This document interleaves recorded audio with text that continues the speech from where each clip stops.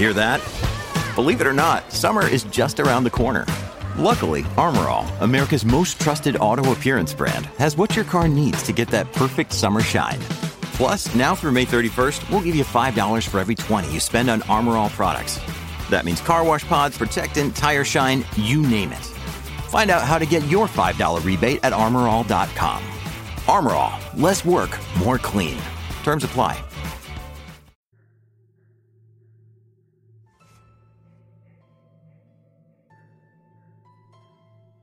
Have you been to the Poconos in the last 15 years?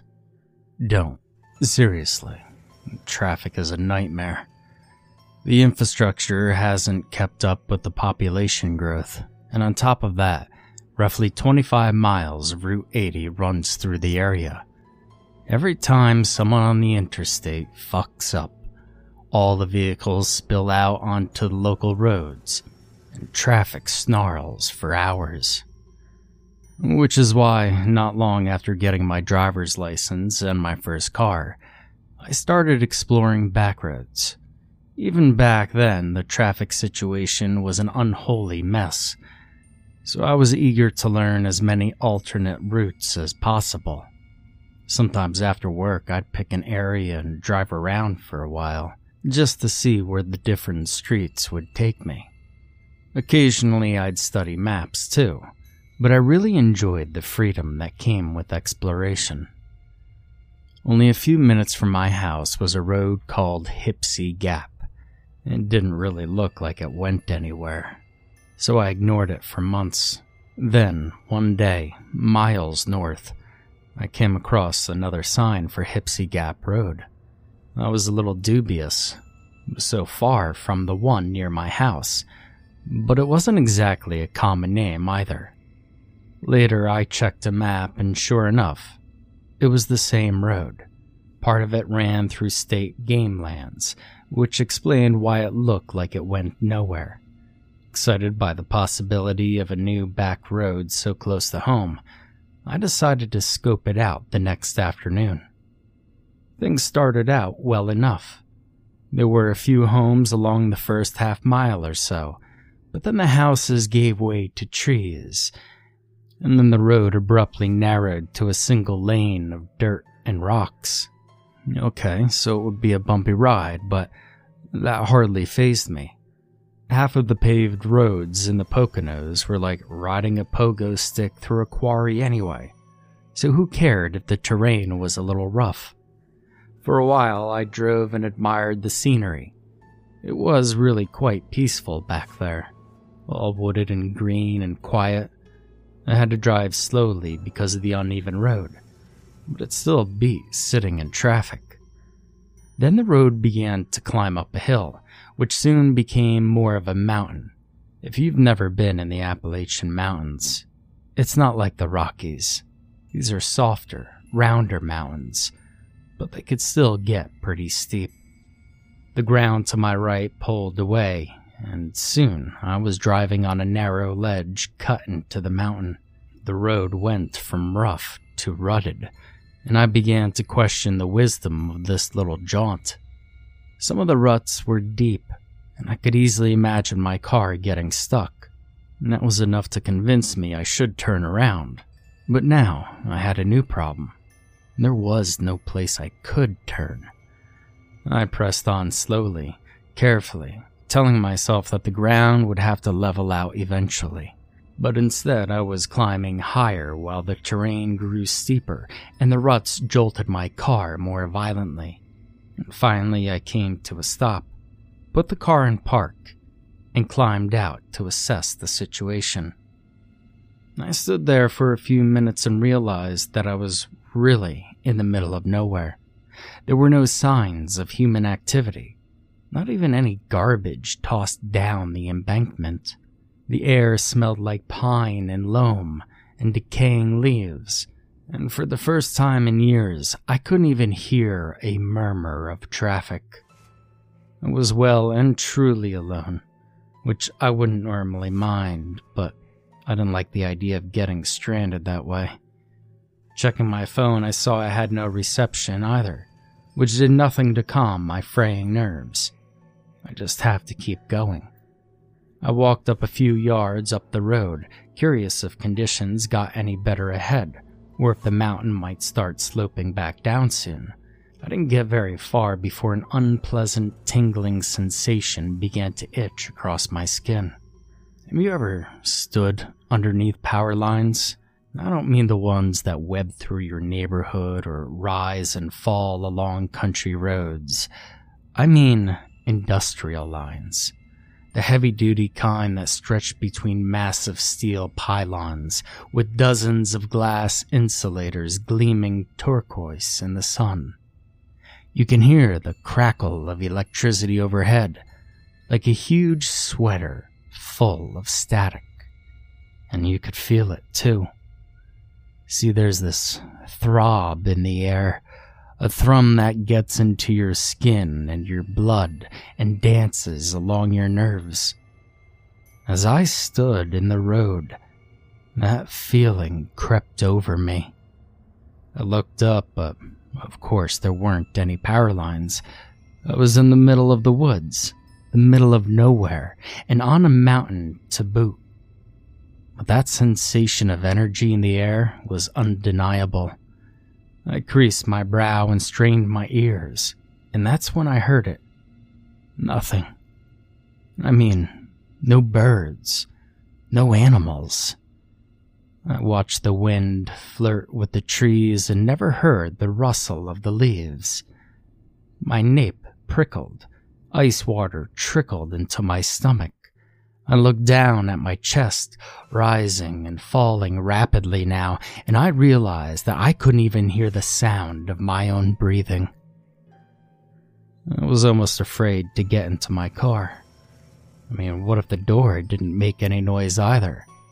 But that sensation was growing, mounting, expanding, and my skin felt like it might split if I stood there any longer. I bolted back, threw myself behind the wheel and slammed the door, which, to my relief, I did hear. I swear it sounded flat though, like there wasn't enough air to carry the vibration properly.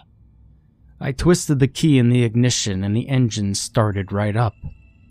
Praise the baby Jesus, praise Buddha, praise Henry Ford. I'd made up my mind to push onward, just to get the hell away from here. Now, I mean, I knew this road led out eventually. I'd seen it on the damn map. I'd seen the end of it myself. I yanked the car into gear and hit the gas, only to slam on the brakes a second later. I literally kissed the steering wheel, and that evening, I realized my lip was swollen and gritty with dry blood, although at the same time, I was too panicked to even feel it.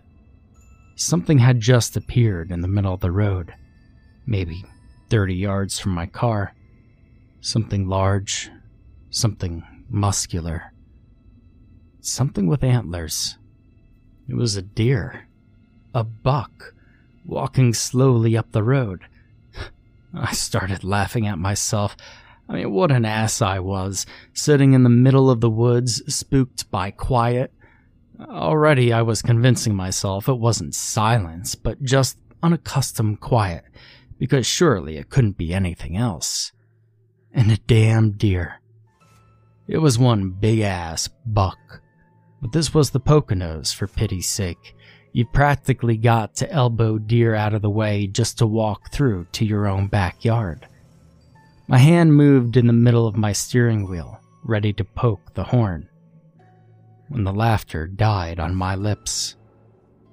The antlers were atypical or asymmetrical, which is rare but not exactly unheard of, although I'd never seen a case this bad, and I hope I never will again. The points stuck out at crazy angles, some of them up, some of them out, some of them branching down toward the ground. One main beam looked fairly normal, while the other was as thick around as my bicep. Uneven velvet, black and patchy, clung to the antlers like blight to a tree, and stringy gray webs stretched between the larger points. But the real problem was the legs. As the buck approached, I realized they were jointing all wrong. The knees bending backward with every step.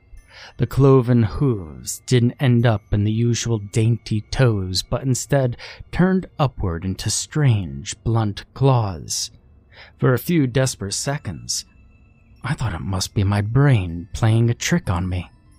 Like when you glance at a window and the smudges on the glass become a hellish face, but each awful step closer only confirmed the reality of what I saw.